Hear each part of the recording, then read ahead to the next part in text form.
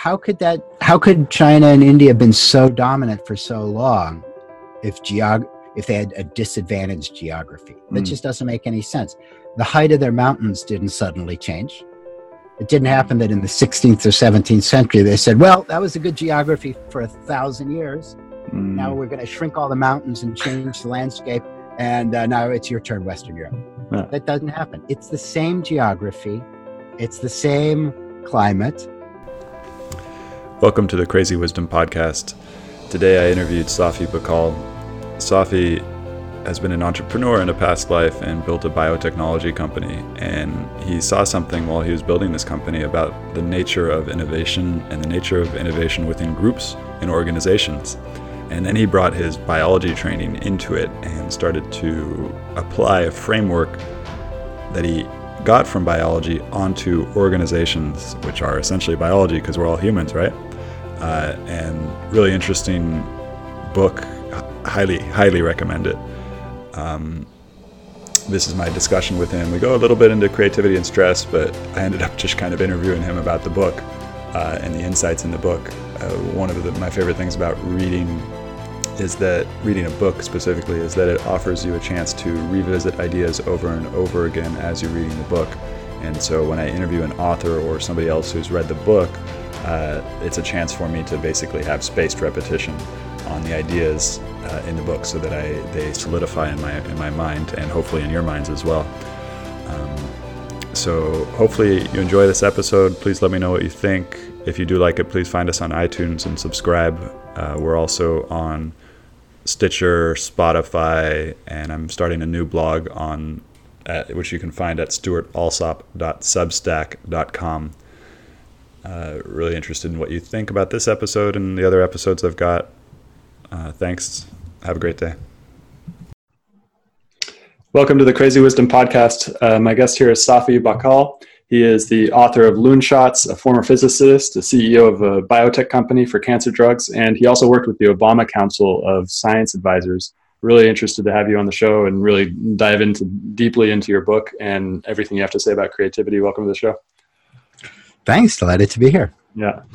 So I'm really interested because I read your book and there's so many cool things that we can talk about. But the most interesting thing that I want to get into is your experience, because it seems like you're writing this book from personal experience, nurturing loonshots in an organization, creating cancer drugs. Is that correct?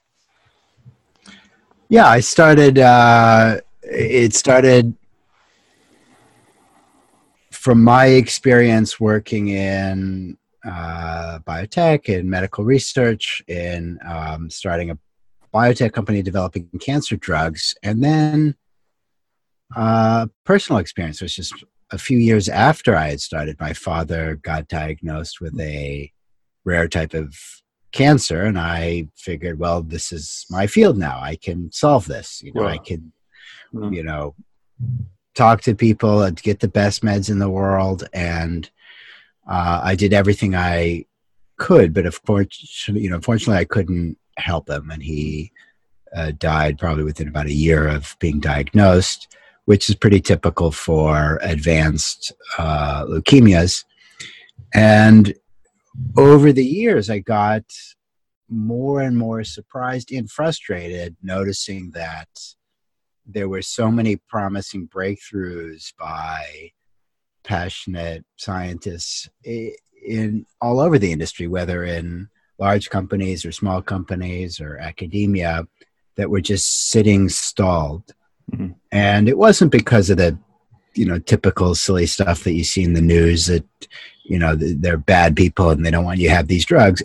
Everybody who works in the industry that I've spent time with has a relative who's been through some severe disease, or a friend or a loved one, and everyone wants to come home and tell their spouse or kids or family about how they are working to cure cancer or change the world. So everybody's got kind of the same incentives, yet, especially inside large organizations, collectively people bury really promise ideas, but it's not an individual thing. There's something that was going on that had to do with the properties of groups, not any one individual. that kept blocking these promising treatments, these good innovations. And then I had friends in other industries, in film and in technology, and they experienced the same thing, that individually people would be excited about a project or an idea, and collectively they would kill it. So I just got more and more curious about what could explain that weird, almost paradox. And that led to some of the ideas in the book. And I really love these types of ways of looking at reality, because it takes away the judgment of human as good and bad, but really looks at the system itself, the system which created the circumstances and the incentives. What do you think of that? Yeah, I think that's the underlying idea. And it's like, you could start with a glass of water. You could stick your finger in and you slosh it around, and the molecules are all flowing and liquid and loosey-goosey. And then that's always true, except as you lower the temperature, when you cross 32 degrees, all of a sudden they line up completely rigidly. And there's no individual CEO molecule saying, okay, you need to slosh around at 33 and then be completely rigid at 31. Oh, wait, it's 33. Everybody slosh around. There's no CEO, there's no culture, there's no videos. We're going to slosh around on Monday. Everybody be rigid on Tuesday. It's something about the structure changes the behavior of that system. And it has nothing to do with these cultural variables. You can think of culture as the patterns of behavior that you see, like the molecules are sloshing around or the molecules are totally rigid, and structures those small changes like temperature or adding salt to water, things that affect that pattern that you see that are hidden and not as obvious. And that's what was interesting to me. And it's interesting because fixing culture is very hard. No amount of forcing people to watch 2-hour videos and sing Kumbaya and hold hands together is going to change a culture. Just like, a guy yelling at ice to just loosen up a little bit is not going to melt it. But a small change in temperature can get the job done. A small change in temperature can melt steel. That's what was so interesting to me. And as you say, it's not a individual thing, it's a collective property. For example, a molecule of water isn't a liquid or a solid, it's just a molecule of water. And if you drop it into a glass of water, it's going to slosh around with all the others. And if you drop it onto a block of ice, it's going to freeze. So it's not about the molecule, it's about a collective property of the system. And nobody had really extended that in a serious way or in a thoughtful way to the behaviors of groups. So, there's one level in which you can you could take it as a metaphor, but metaphors are only, are not that interesting. You can actually sit down, write down the underlying science of it, the underlying mathematics of it. You can understand why phase transitions happen, and then show that whenever you organize a group into a team or a company or any kind of organization with a mission and a reward system tied to that mission, you create the two competing forces, stake and outcome and perks of rank, that will lead to ultimately to the idea of two different phases. And so you can get a kind of a more generalized theory that maps you from a glass of water to a group of people. And it sounds a little crazy because, everybody's different. How can you talk about them as molecules of water?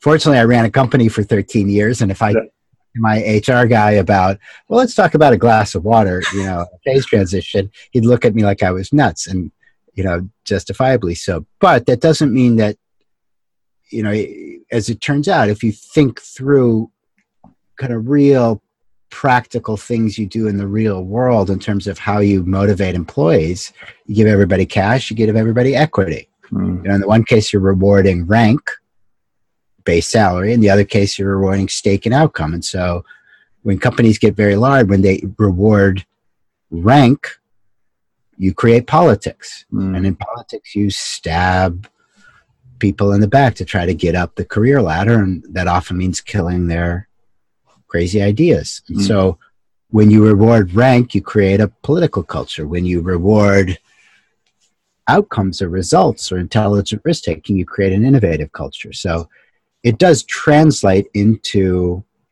specific things that are measurable and actionable in terms of how you think about the behavior of groups and incentives inside teams and companies that are surprising, that to some extent no one's, and I ended up going through the literature of what's called org incentives and org economics, and no one's, for whatever reason, thought about it in this way before. And it's interesting because it gives you actionable things that you can do, these small little changes, like, what you sprinkle salt in water. Why? Because, when it snows and you sprinkle salt on your sidewalk. Why? Because it lowers the binding energy between molecules. It makes them less likely to stick together. So it makes them slosh around more. So it stays liquid rather than freeze up.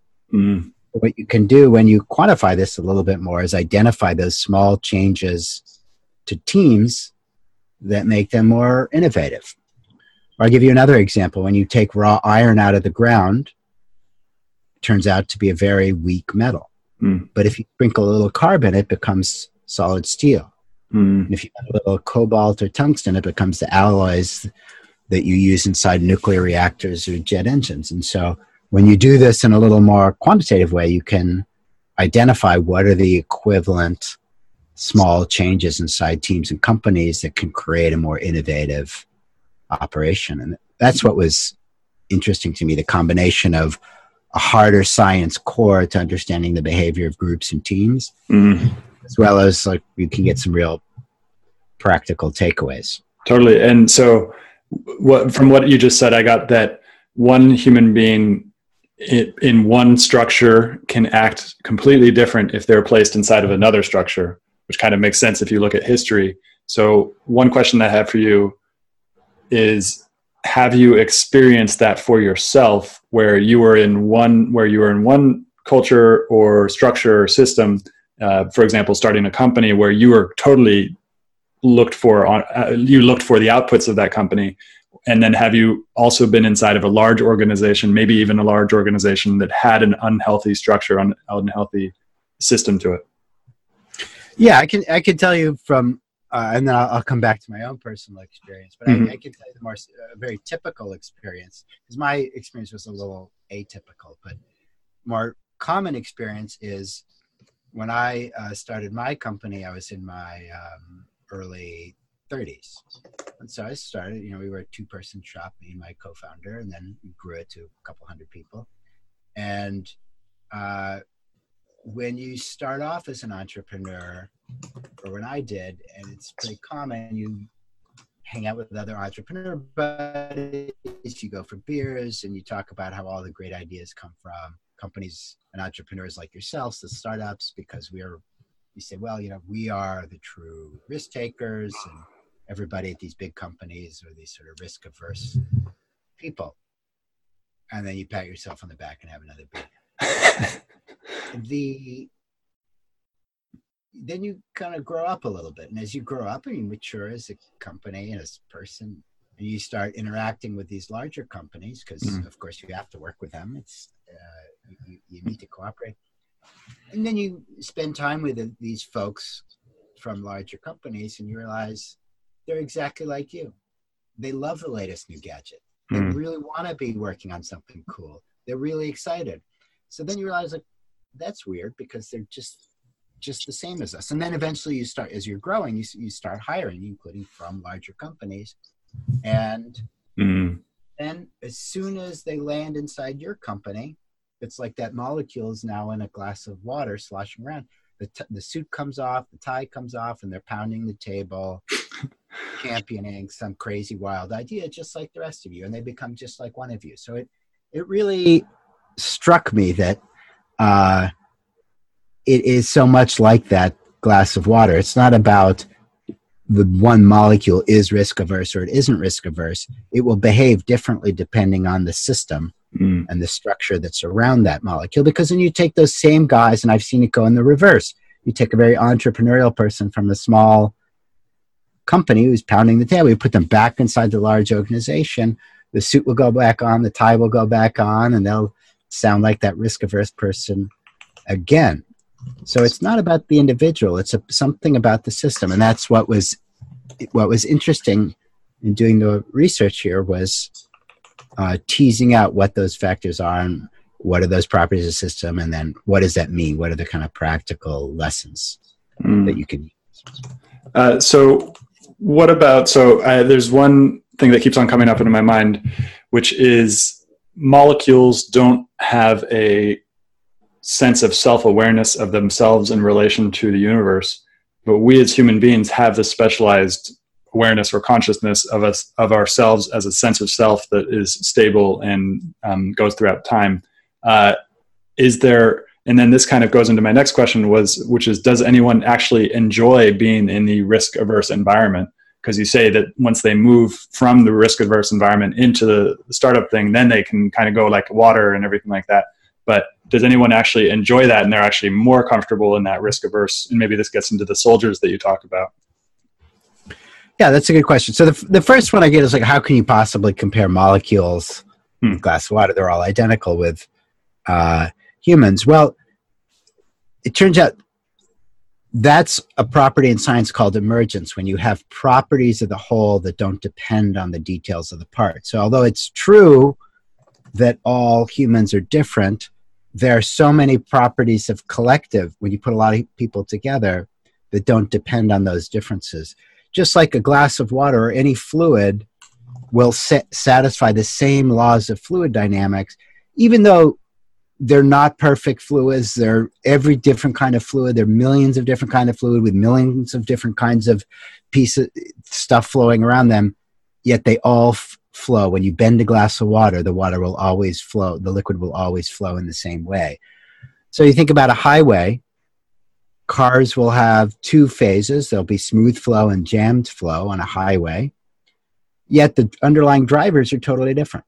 And the cars are totally different, yet all highways will exhibit these two phases and exhibit a phase transition in certain very predictable ways, even though the underlying people and drivers and cars, their Hyundais and Fords and Toyotas and trucks and buses, are totally different. Just like in a glass of water, there may be a million different type of molecules and pieces of dirt, yet whenever you bend the glass over, the water will always pour out in the same way. So there are certain collective properties of the whole that don't depend on the details of the parts. For example, that's essentially what economics is.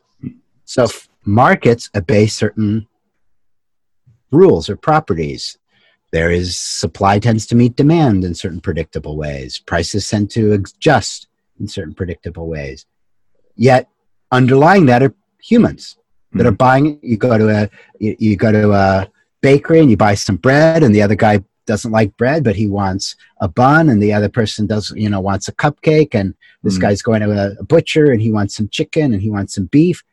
Yet at the end, prices always adjust in the same way, even though the underlying details and the behaviors are different. So, as I mentioned, no one has really applied that to the behavior of groups inside teams and companies, and was kind of fun to do, to see that there are these collective properties. In fact, innovating well is a collective property. It's not an individual property. And then the question, do you know anybody who actually enjoys that being in that risk-averse environment?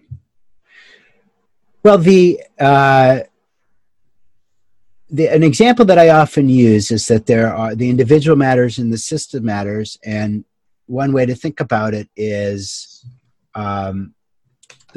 pick a disease, let's say diabetes. On the one hand, genes matter. Certain genetic mutations can give you a higher predisposition to diabetes. But if you drink 2 gallons of Coke a day, you're also going to bring it on. So both matter. Both the genes and the lifestyle matter. And in this case, people can have a predisposition to liking, for example, my wife likes things really ordered and on time and structured, and I tend to be a little bit more loose and kind of spontaneous. And there's clearly a certain predisposition to that. But that doesn't mean that the system does matter at all. Both things matter, both the individual and the system, the individual predisposition and the system matter. Mm. That's so interesting because it's going to be a hard one to express. There's a question I've always had since childhood. Me and my best friend would get together and talk about history. He ended up being a Stanford history professor, and we would always talk about how much the individual mattered. For example, somebody like Napoleon, somebody like Peter the Great, somebody like Stalin, and how much the collective system that they were underneath mattered. And so this was always the debate, and it's kind of a matter of opinion, really, which one matters more. And that gets into the same thing about nature versus nurture, and system versus the individual. And I guess you already answered this question, but let's get into this on the global scale, because what I love about your book, which I was not expecting, was at the end, you start to go into and applying this to large groups of people in nations. And you kind of have a retort to Jared Diamond's book, Guns, Germs, and Steel, and a few other people, Yuval Harari, who have kind of given these big macro, why the West won type of explanations for, and you give a really good one. Can you talk more about that, about how you adopted this theory to nations and states? Yeah. So we start with what happens when you form a group and you create these incentives, and it's clear that there are two phases: one in which you're embracing wild new ideas, and one in which you're focused on discipline and execution and hierarchy. And those two phases aren't compatible. You can only be in one phase at a time. A glass of water can't be solid and liquid at the same time. Although I actually was talking in front of an audience recently, and someone raised their hand and said, well, what about a Slurpee? Just, for the record, a Slurpee is a glass of very sugary, kind of disgusting liquid, to be honest, with particles of ice suspended in it, and it's not in equilibrium. That ice is melting. If you wait 5 minutes, it will be all disgusting liquid. So what I mean is you can't be in two phases in equilibrium at the same time. And of course, there's, we go into the, at the company level, what you need to do about that, because in order to survive as a company, you have to both deliver your products on time, on budget, on spec to customers consistently, and create wild new projects, products, ideas, strategy before your competitors do and wipe you out. So you have to do both. So kind of the first, I spend most of my time talking about the answer to that, life at 32 Fahrenheit, right at the edge of a phase transition where both can coexist. But to get to your question about world history, the way to answer that is to step up one meta level from the company to an industry. And then from there, you go into nations. So to step up to an industry, you can think about, let's say, the film industry or my industry, biotech, drug discovery. So to start with the film industry has separated. You have the majors, the Columbia, Universal, Paramount, Disney, Sony, and the minors, the tiny little Hollywood production shops that, just like in a company, you talk about separating the artists and the soldiers. Working artists work on the crazy ideas, and the soldiers focus on the discipline of execution. In the case of the film industry, biotech industry, and quite a few others, those industries have separated into the majors and the minors, in some sense the soldiers and the artists, or the suits and the creatives. And they're in different kinds of organizations. The large ones are global, and they are skilled at navigating franchises and opening films in 15 countries at the same time, and regulations and selling tickets and cross-selling and theme parks and land deals. And they have the skill to do that, which obviously the small ones don't. And that's important because you need the revenue from those franchises to fund all those crazy ideas, because most of those crazy ideas fail. So then the crazy ideas don't do very well inside those organizations, which are in the rigid execution phase. They do much better in the small phase, the kind of the equivalent to the water or the liquid phase, these tiny little companies that are totally focused on these crazy ideas, the small Hollywood production shops.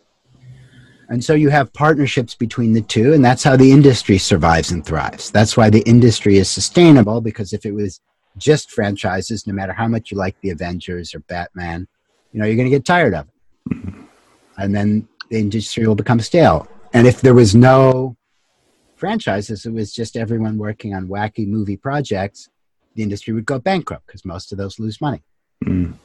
So you need both, just like a company needs both. And in biotech and drug discovery, it's the same. You have Merck, Pfizer, Novartis working on the next statin or the next ulcer drug, and you have the hundreds of small biotechs here in Boston or San Francisco or San Diego working on crazy ideas people said will never work. And so you need both.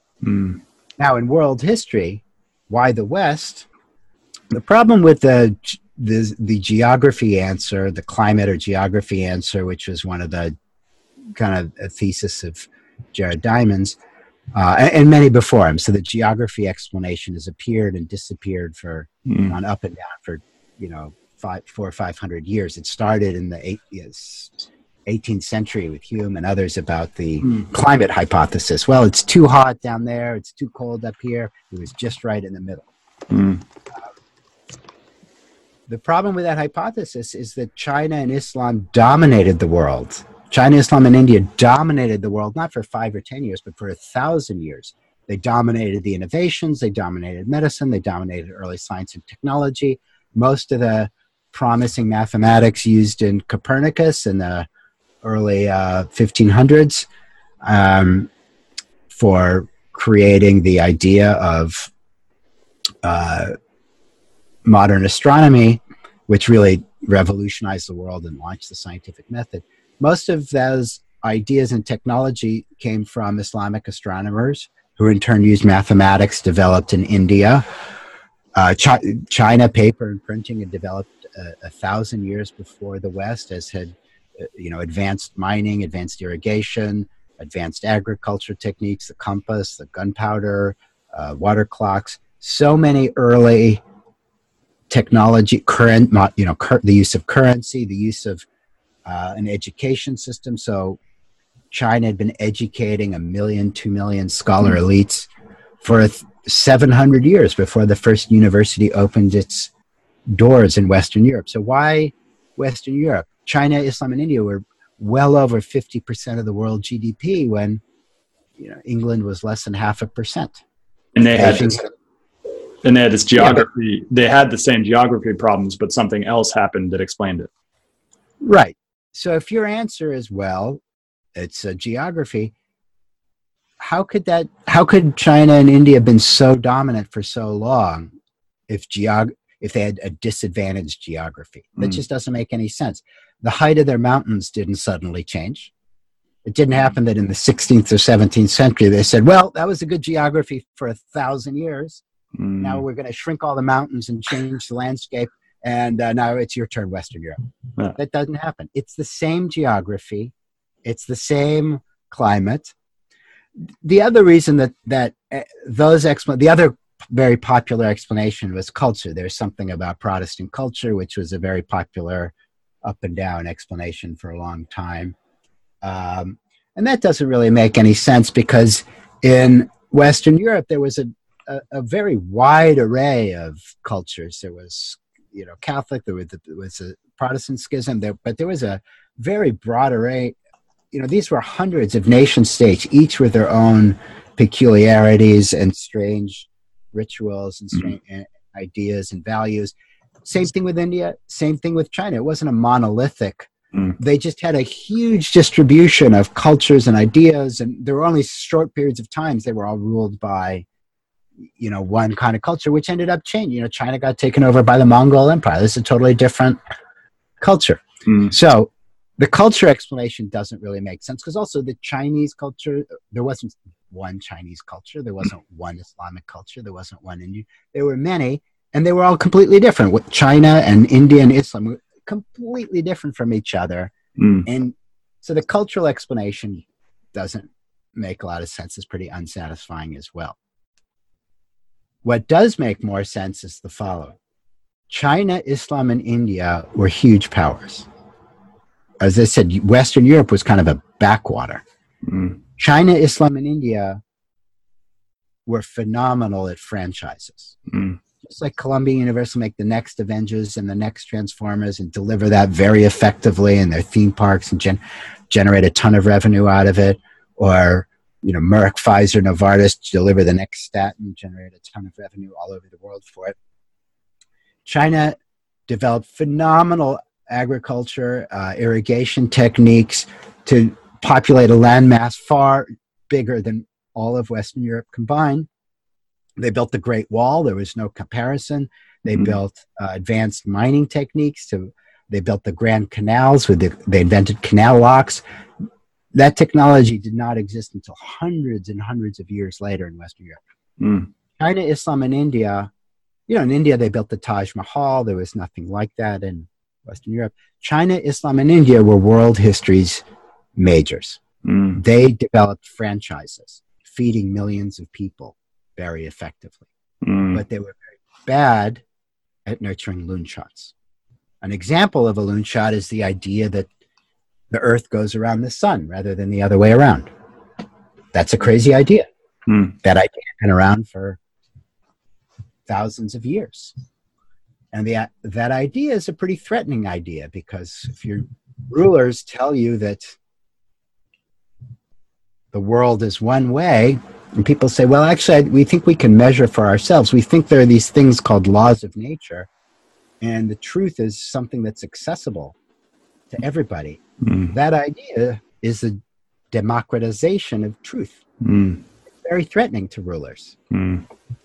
That idea, which is now known by its more modern name, the scientific method, was in some sense the mother of all loonshots. It radicalized, it disempowered authority in saying what is true. That idea thrived in 17th century Western Europe, plus or minus, because 17th century Western Europe was like the biotech market of world history. It was like the hundreds of Hollywood small production shops of world history. China, Islam, and India were the dominant majors, and the hundreds of tiny fragmented nation states was the loonshot nursery where crazy ideas could appear and disappear. So when Copernicus, for example, first suggested the idea that the Earth could go around the sun, it was dismissed as crazy and ridiculed for 80 years. Because if the Earth is rotating really fast, why aren't birds flung from their nests? When I throw up a rock, why doesn't it land behind me? And then he was I remember this from your book. Copernicus was, I believe, in Denmark, or he went to Denmark.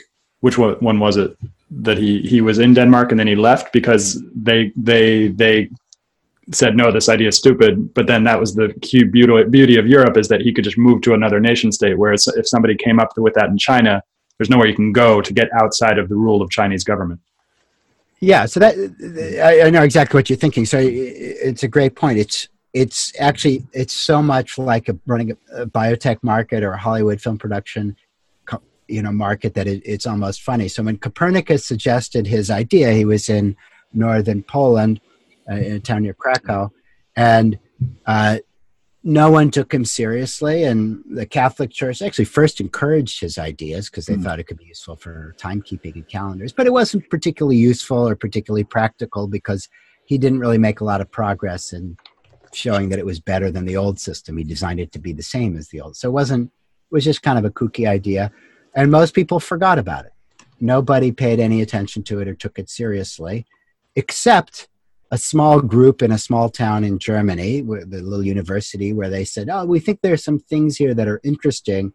Obviously not his crazy idea that the Earth moves, but maybe the other planets move around the sun in some sort of interesting way, because that explains some weird stuff. So they sort of kept that going, even though his idea had died in this one area.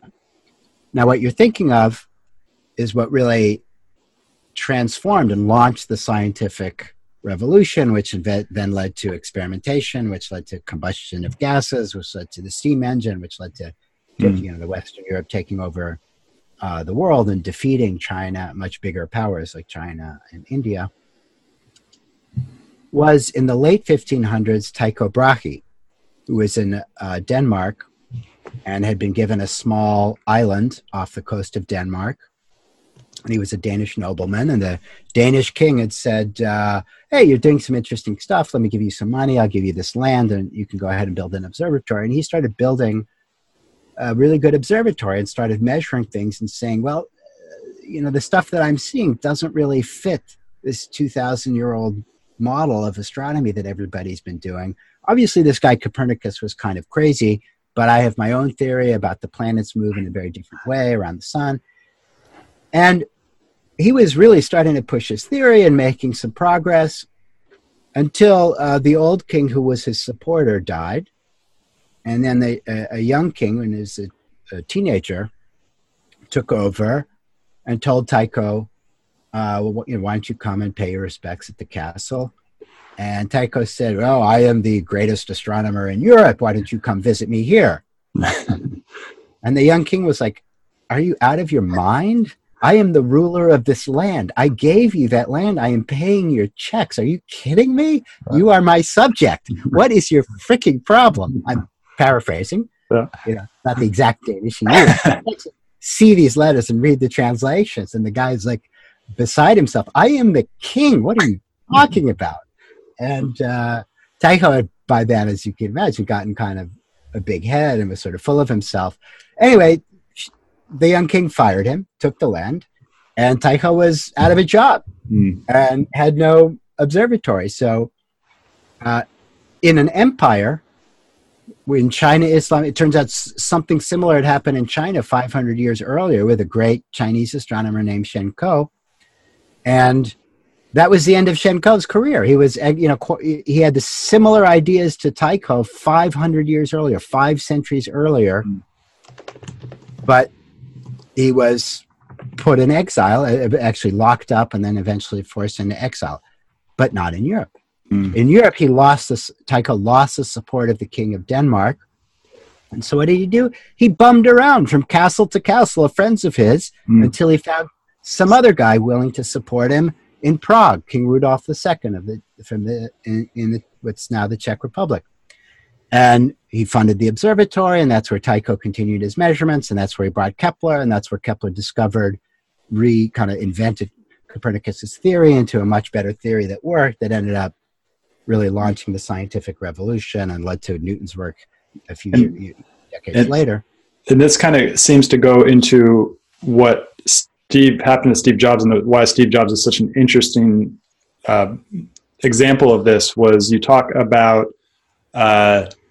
people who are successful at one type of loonshots, the P type of loonshots, the product type of loonshots, get kind of a big head, and they get into a Moses complex where they kind of get on top of the mountaintop and yell to people saying, this is what we're going to study. And then that happened to Steve Jobs really early, but then he had the opportunity, both the opportunity and the difficulty of getting a really difficult situation where he gets kicked out of his own company that he created and wandering through the desert like Moses, I guess.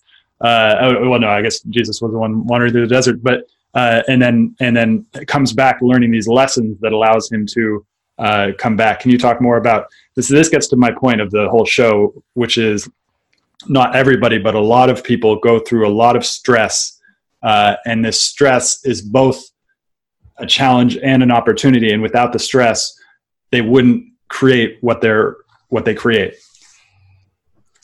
Yeah, and it can actually tie it back to just the sort of the end of that Tycho story, which is that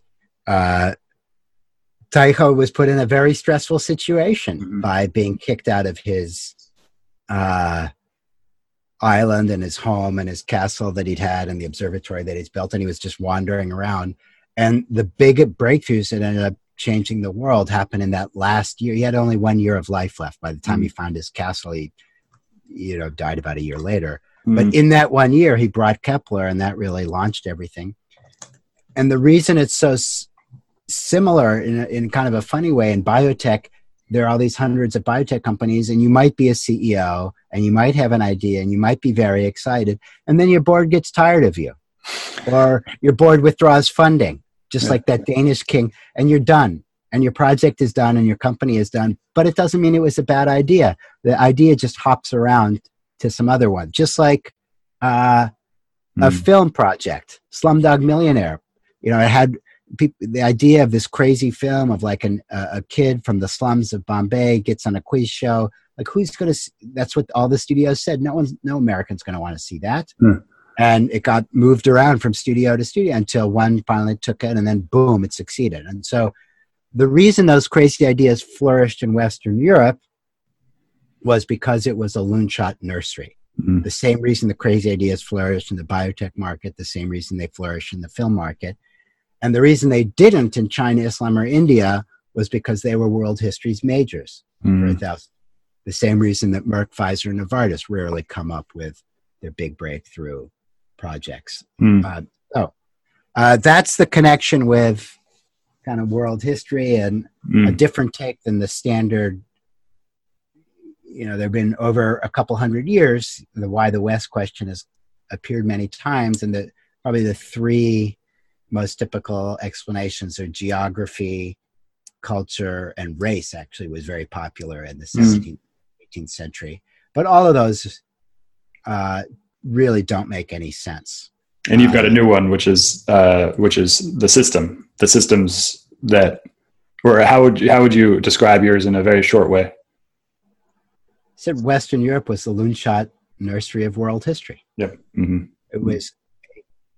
It created an environment that was much better for nurturing crazy ideas, big empires. So, and I want to get to this subject of like really intense stress, and maybe even if you've experienced it, but there's one example in your book which is amazing, which is this guy who comes up with this new theory. I'm forgetting his name now, but he comes up with this new theory of how cells communicate, and cancerous cells communicate, and that he proposed a new one. Maybe you can kind of explain this, but nobody believed him for 32 years, and he just stuck with it. And even though everybody's calling him an idiot, he eventually huge breakthroughs kind of happen. Can you talk more about this guy and his name? Sure. That was Judah Folkman, who I worked with for, I would say, roughly the last 7 years of his life. He worked with us at our company. He advised us, was a board member. And he was a pediatric surgeon. He was a terrific star surgeon. He became actually the youngest head of surgery at Boston Children's Hospital, the youngest surgeon ever in Harvard history. Wow. And in his early 30s, actually, I guess it was his late 20s, he came up with kind of a wacky idea. He had been operating on patients and had always been surprised by the fact that, and this was at the time, that whenever he operated on someone who had passed away or who had lung cancer, these tumors were covered in blood. There are lots of blood vessels around them. And eventually he designed an experiment and showed that on some models in the lab, if you don't allow the blood vessels to feed tumors, they'll stop growing. And he had sort of a eureka moment. He said, well, wait a minute. Maybe these blood vessels secrete some mysterious substance that tricks the body, the host tissues, into growing new blood vessels, into feeding the tumor, into supplying oxygen and nutrients so that the tumors can grow. And he said, look, without those pipes, without the oxygen and nutrient, the tumors would never grow. So he said, I've got a crazy idea. Let's block these signals. And it seems like a very plausible idea when I'm telling it to you now, but at the time he was dismissed as crazy. And because at the time there were only two ways you treated cancer. You either bombed it with chemotherapy, which is just like ingesting poison, or you burned it with radiation. So either way, it's like a shock and awe. You try to bomb, or the idea that tumors secrete some mysterious substance and you can interfere with that mysterious substance was considered crazy. Remember, he said, there was one postdoc when he gave a talk who came up to him and was sort of depressed about, I'm not making a lot of getting a lot of traction or support for my idea. And he told her, listen, if you want to see rejection, I will show you pink slips or denials from grant committees with the word clown in them. He was literally, called a clown. He was ridiculed for 32 years. And in fact, he was asked to resign from his position as chief of surgery because the ideas were considered to have so little value. So he persisted for about 32 years until in 2003 in Chicago, the results of a large clinical trial for a drug that was developed based on his ideas were unveiled. One of the largest clinical trials run on colon cancer. And they showed the largest survival ever seen in colon cancer for patients who received his drug. And that transformed the field. It transformed the field in ways that people in the field today still don't fully appreciate. Because number one, it did give a new class of drugs for treating cancer, which was very important. But number two, no one had believed that you can target these mysterious signals, that there were mysterious signals, that the tumor was talking to the host tissue and tricking it into growing blood. No one believed that. He turned that around. And now every project in cancer is based on that idea. No one really develops chemotherapies anymore. They're all based on interrupting signaling. Whoa. And three, it turns out he had another idea, which is that there are certain forms of blindness, vision loss in the elderly especially, that are caused by overgrowth of blood vessels. So he said, well, if I have a drug that can block blood vessels, maybe I just inject it into the eye. And it turns out it was the best drug ever created for reversing blindness. So his drugs have helped blind people see. And so for 32 years, he was rejected and called all sorts of names. I had the honor and privilege of working with him. Many people to this day, I've talked to, Nobel laureate scientists in medicine who don't quite appreciate what he's done, which is somewhat amazing to me. Yeah. How does somebody like that kind of deal with all of this? I mean, I guess you just kind of develop a thick skin. Have you experienced that same type of where you're just so convinced that some idea is right, and that over and over and over again people tell you, no, you're wrong, you're an idiot, you're a clown? How does somebody deal with that? Well, there was two things. One lesson that I learned from him I call LSC. Listen to the suck with curiosity. And here's what I mean by that. Normally, if you are an entrepreneur or a scientist or a creative or a designer and you have some project or some idea and you pour your heart and soul into it, and someone tells you it's a stupid idea, or investors walk away from your pitch, or a partner, pulls out at the last minute, you tend to dismiss, you go on the attacking mode. You say, these guys are idiots. They don't know what they're doing. I'm right. And that's a very common reaction because you put your heart and soul in something, you're very defensive.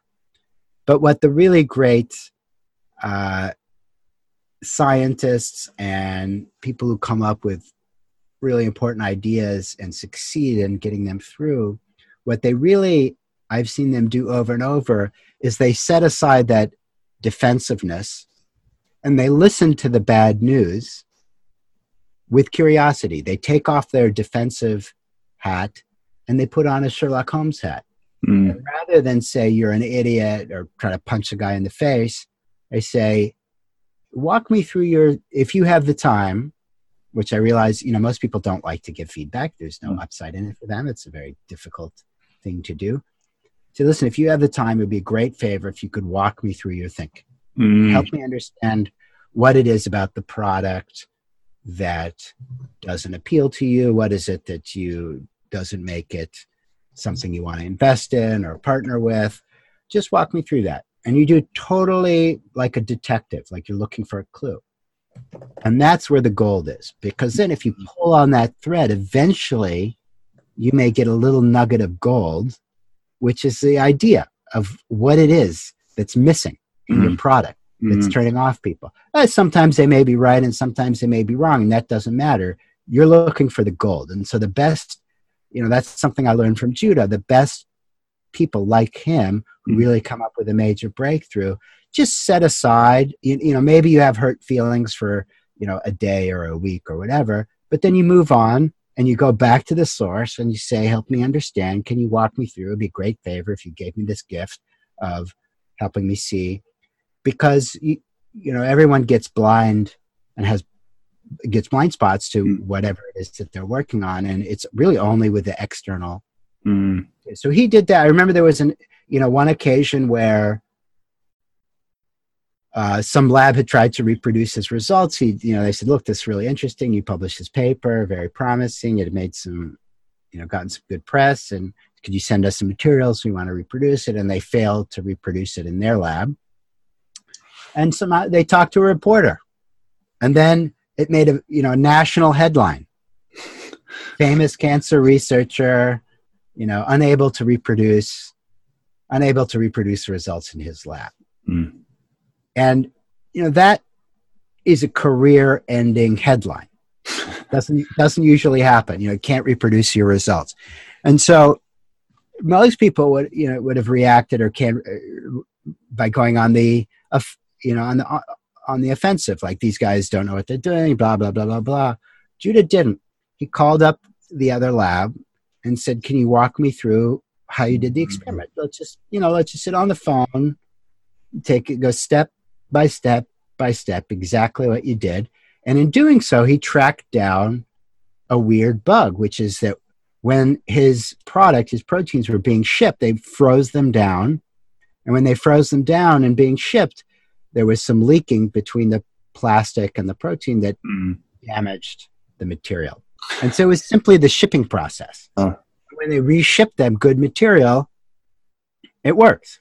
And other labs came around in support of what he was doing. So he learned, but that not only taught him to solve that problem, it gave him all sorts of interesting new ideas that he wouldn't have had otherwise. So LSC means not just listening to the suck, meaning, if you're trained in active listening, it's about, okay, let's repeat what the other guy just said. Let's nod your head, to show that you understand. It's actually probing. It's saying, you just said X, well, walk me through until I really, really understand what you're saying. And that's useful, I found, also in personal life, not just professional. Let's say you are in a relationship. And, men and women often speak different languages and come from different places and sometimes can react emotionally to different, to conflict situations, to different interests, to different objectives. And if you just start raising your voice to, this kind of crescending battle of who can speak louder over the other person to repeat what they just said, you end up going nowhere fast.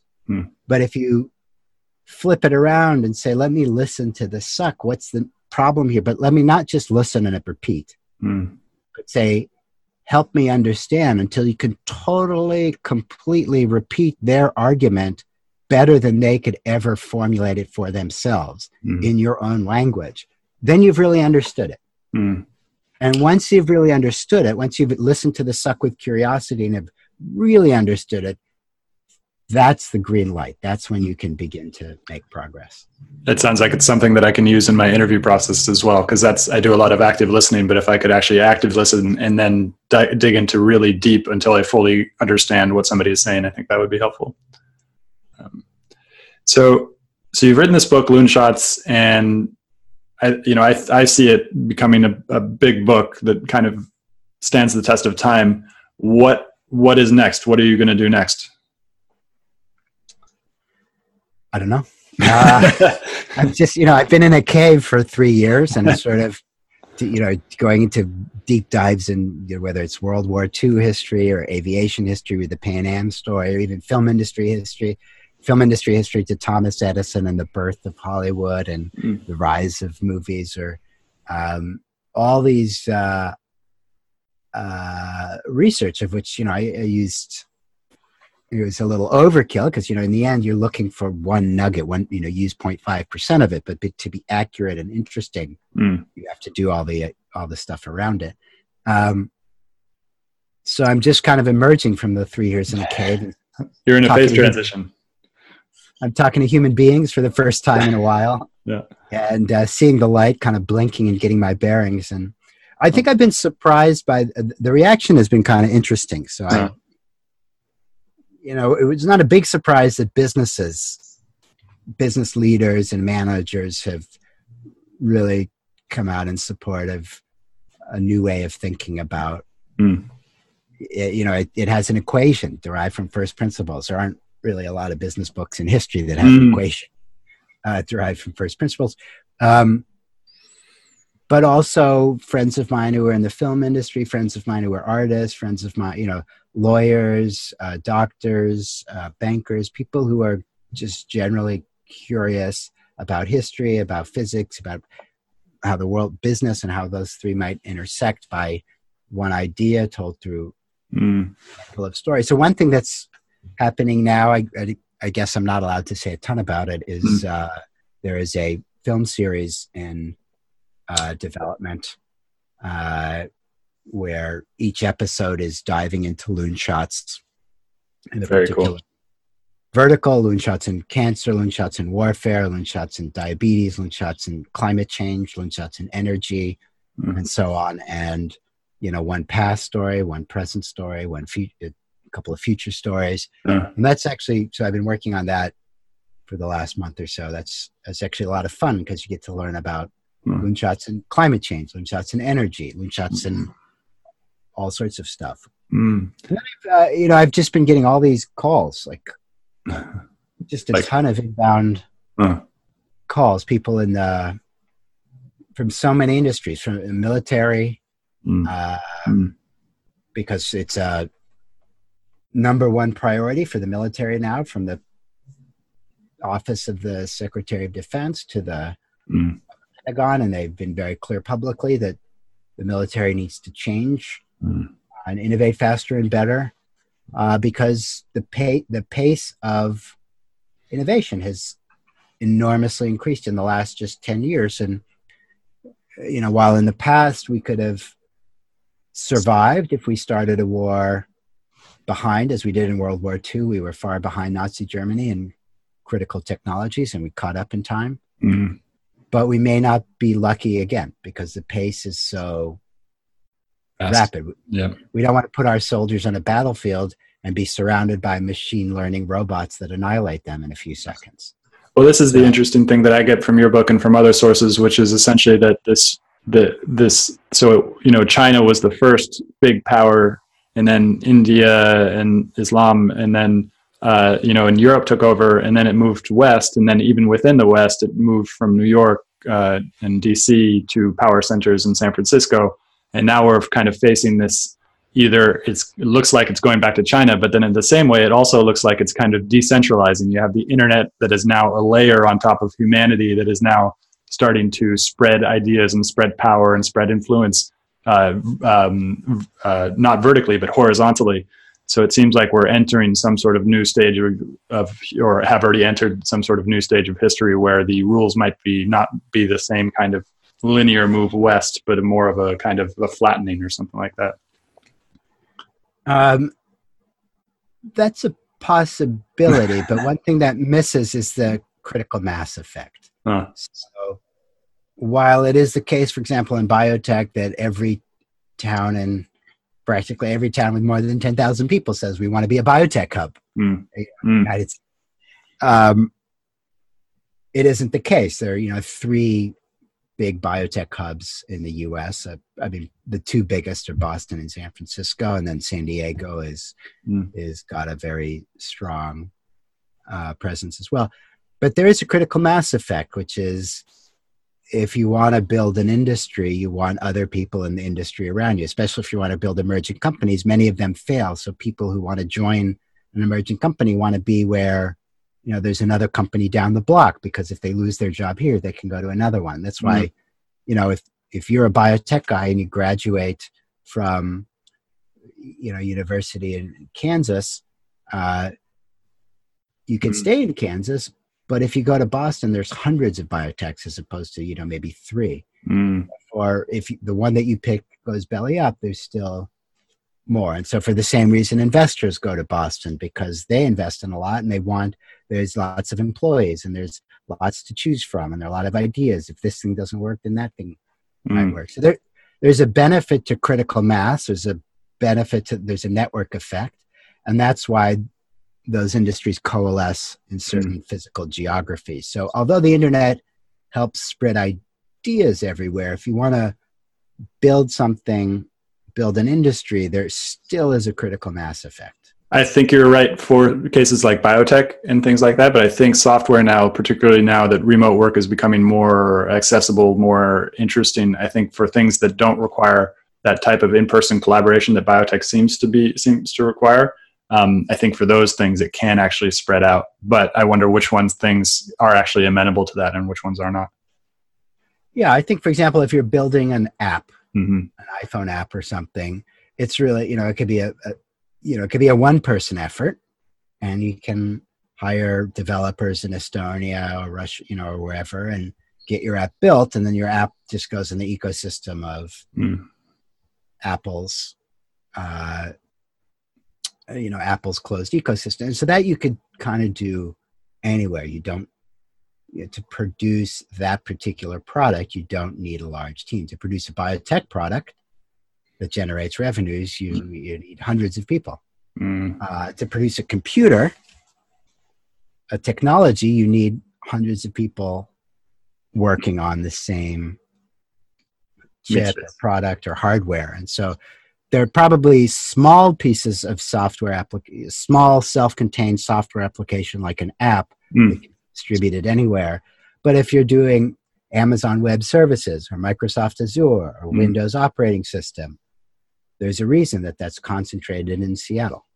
Although I think GitLab is a new example of something like that is now distributed. They're a wholly distributed company that is building actual type things like Azure and things like other things that are now totally distributed, which is really interesting. Good. Well, cool. So really happy to have you on the show. We should probably wrap up now, but how can people find you to talk about find out more about the book, find out more about you? Go to my website, loonshots.com, or social media. My Twitter handle is just my full name. Cool.